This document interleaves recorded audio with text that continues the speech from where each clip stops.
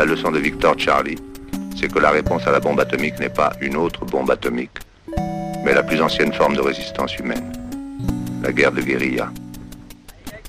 Nous avons demandé à Fidel Castro, qui connaît passablement la question, de nous dire comment et pourquoi la guérilla doit gagner.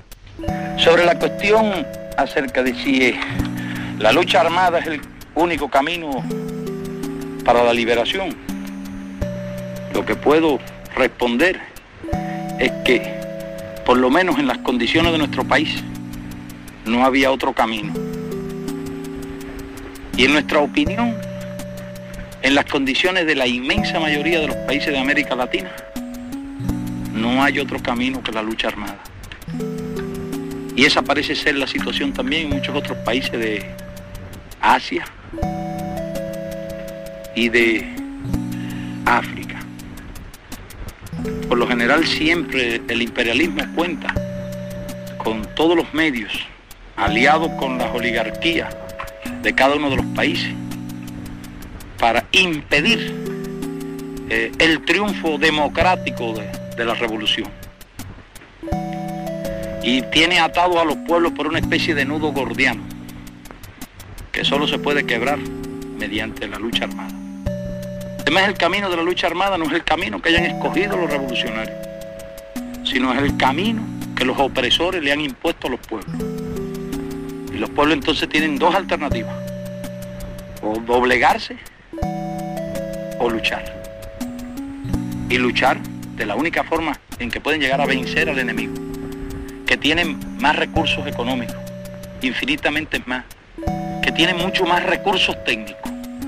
La guerrilla significa el empleo de los recursos del terreno y sobre todo el empleo de los recursos sociales de un pueblo para superar las ventajas que el enemigo posee en recursos técnicos y en recursos de tipo económico.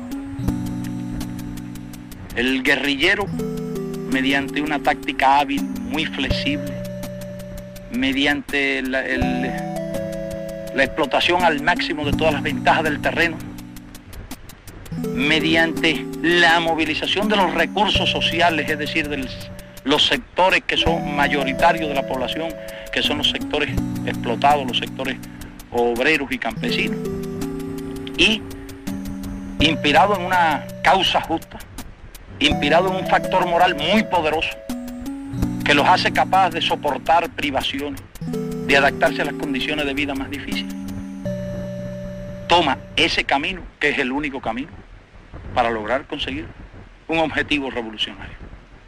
Eso fue lo que nosotros hicimos.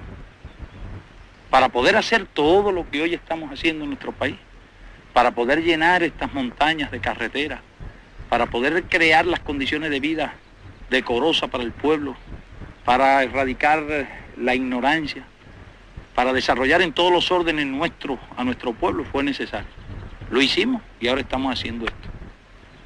Pero al mismo tiempo también nos preparamos para defender lo que estamos haciendo.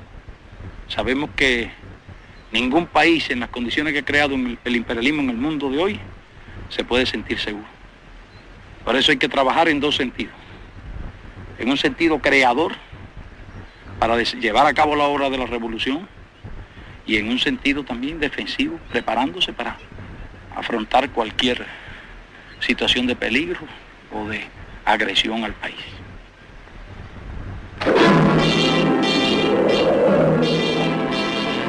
Vietnam le ha demostrado definitivamente al mundo y a todos los revolucionarios y a todos los pueblos que se enfrentan al imperialismo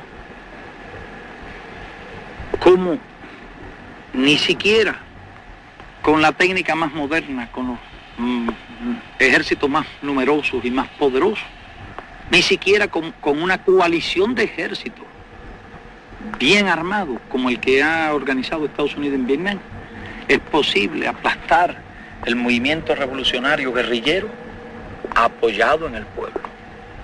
No creo que nadie dude hoy día de que el ejército de Estados Unidos ha fracasado en su guerra contra el pueblo heroico de Vietnam. Y creemos que ese es uno de los más grandes servicios que el pueblo de Vietnam le ha prestado al mundo.